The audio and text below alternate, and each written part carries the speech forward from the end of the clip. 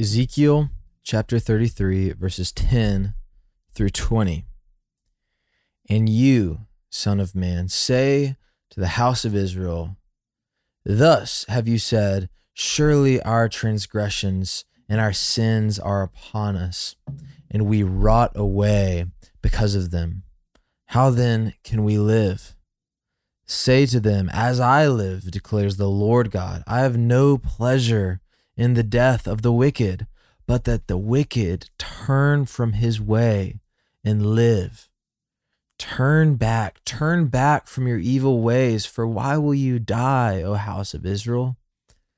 And you, son of man, say to your people, the righteousness of the righteous shall not deliver him when he transgresses, and as for the wickedness of the wicked, he shall not fall by it when he turns from his wickedness. And the righteous shall not be able to live by his righteousness when he sins. Though I say to the righteous that he shall surely live, yet if he trusts in his righteousness and does injustice, none of his righteous deeds shall be remembered. But in his injustice that he has done, he shall die. Again, though I say to the wicked, you shall surely die, yet if he turns from his sin and does what is just and right, if the wicked restores the pledge, gives back what he has taken by robbery, and walks in the statutes of life, not doing injustice, he shall surely live, he shall not die. None of the sins that he has committed shall be remembered against him. He has done what is just and right. He will surely live. Yet your people say, the way of the Lord is not just, when it is their own way that is not just. When the righteous turns from his righteousness and does injustice, he shall die for it. And when the wicked turns from his wickedness and does what is just and right, he shall live by this. Yet you say, the way of the Lord is not just. O house of Israel, I will judge each of you according to his ways. This is the word of the Lord. Thanks be to God.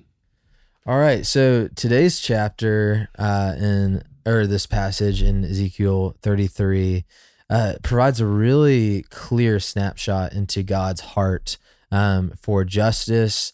You know, I think this is such a stirring passage that it tells us that God himself tells us that he does not delight in the death of wicked people, but he delights in them turning to him to live. And so, you know, it upends a lot of our critical views of God's justice, and, you know, shows his heart for the flourishing of people. So, Will, what are your thoughts on, you know, this robust passage?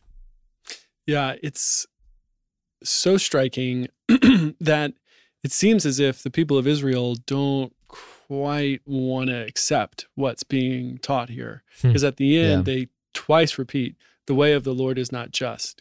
Now, what exactly they don't perceive to be just is not explicitly explained, but I imagine it's that people who have been wicked are able to be forgiven. So, you know, they would rather have someone who has been wicked in the past be canceled completely, right? No second chances, no opportunity for coming back, for redeeming oneself. But that's not the way that the Lord works. Now, he also, according to this passage, if you've been righteous in the past, that's not enough either, right? So it's kind of, it's a little bit of a like, what have you done for me lately approach here, right? So you can be righteous in the past, but if you then go forward to sin, then you're going to be judged for that sin. You can't rely on your past righteousness. But on the other hand, if you've been wicked in the past, there is the hope of repentance and restoration if you turn from your sin. And maybe as a New Testament image that might help us see how this works, you've got verse 15, if the wicked restores the pledge, gives back what he has taken by robbery, and walks in the statutes of life, not doing injustice, he shall surely live, he shall not die. It reminds me of the Zacchaeus passage Yeah. Or Zacchaeus, the tax collector, the wee little man. When he is convicted of his sin, what does he do? He returns all that he has stolen by robbery. He follows Jesus, invites That's Jesus exactly into where his my mind home. went. Yeah. Yeah. And so you get this example of the kind of transformation. I can imagine that there were some people I can't remember if that was in Jerusalem or not, wherever the event occurred in Israel.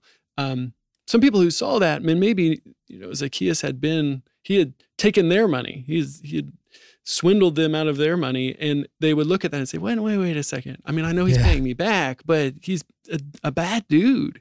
How can you accept him? But that's not the way. God's heart is so for restoration and for redemption that he's willing to, now, I guess what's challenging about this is, I was just going to say, if you take that first step towards him, then he will redeem you. There is something, and I wonder what you think about this.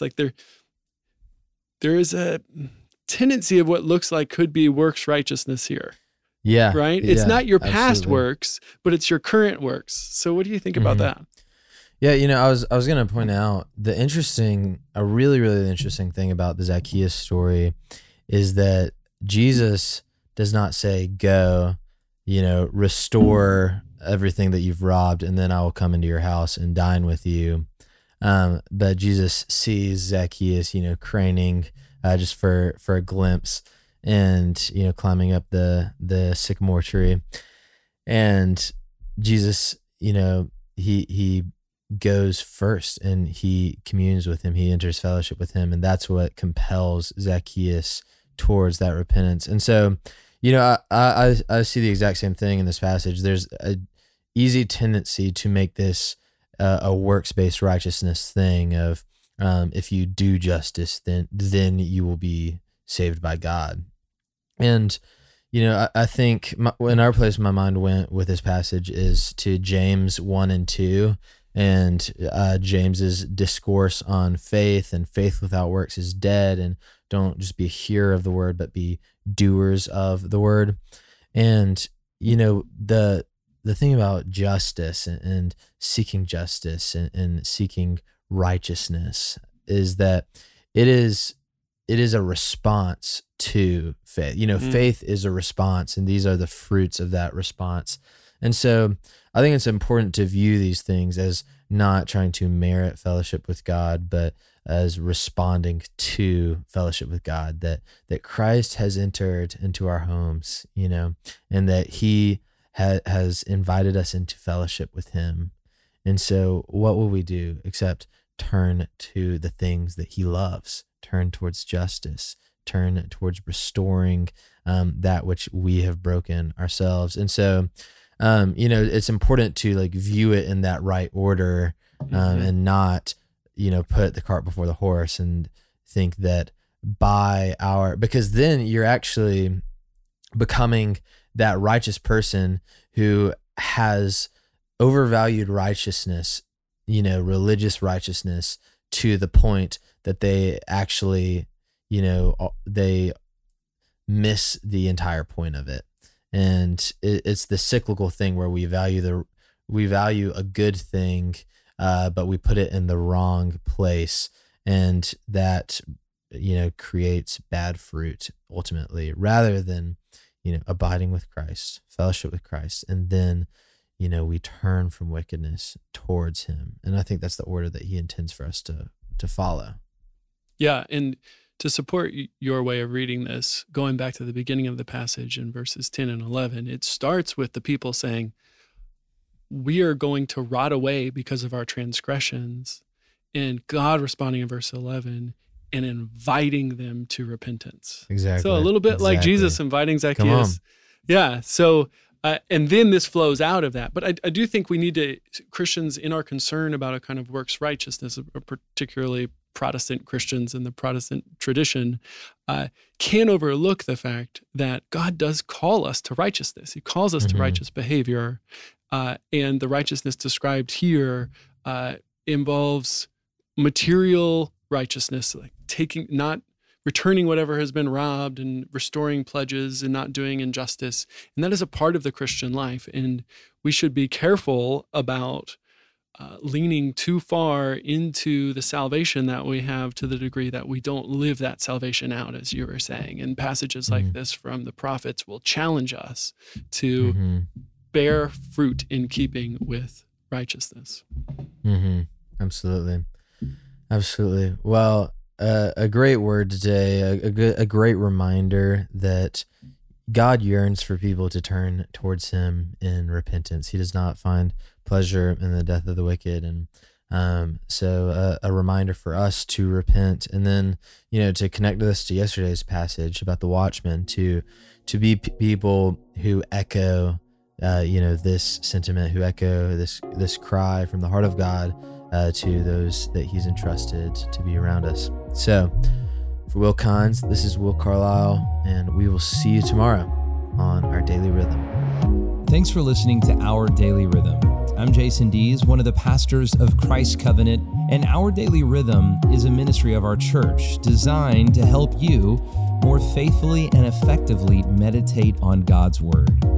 If you ever have a question for us about one of our Bible readings or one of your own Bible readings, please don't hesitate to text us at 404-465-1737. Again, that's 404-465-1737, or email me directly at jason@christcovenant.com. We'll meet you again tomorrow for Our Daily Rhythm.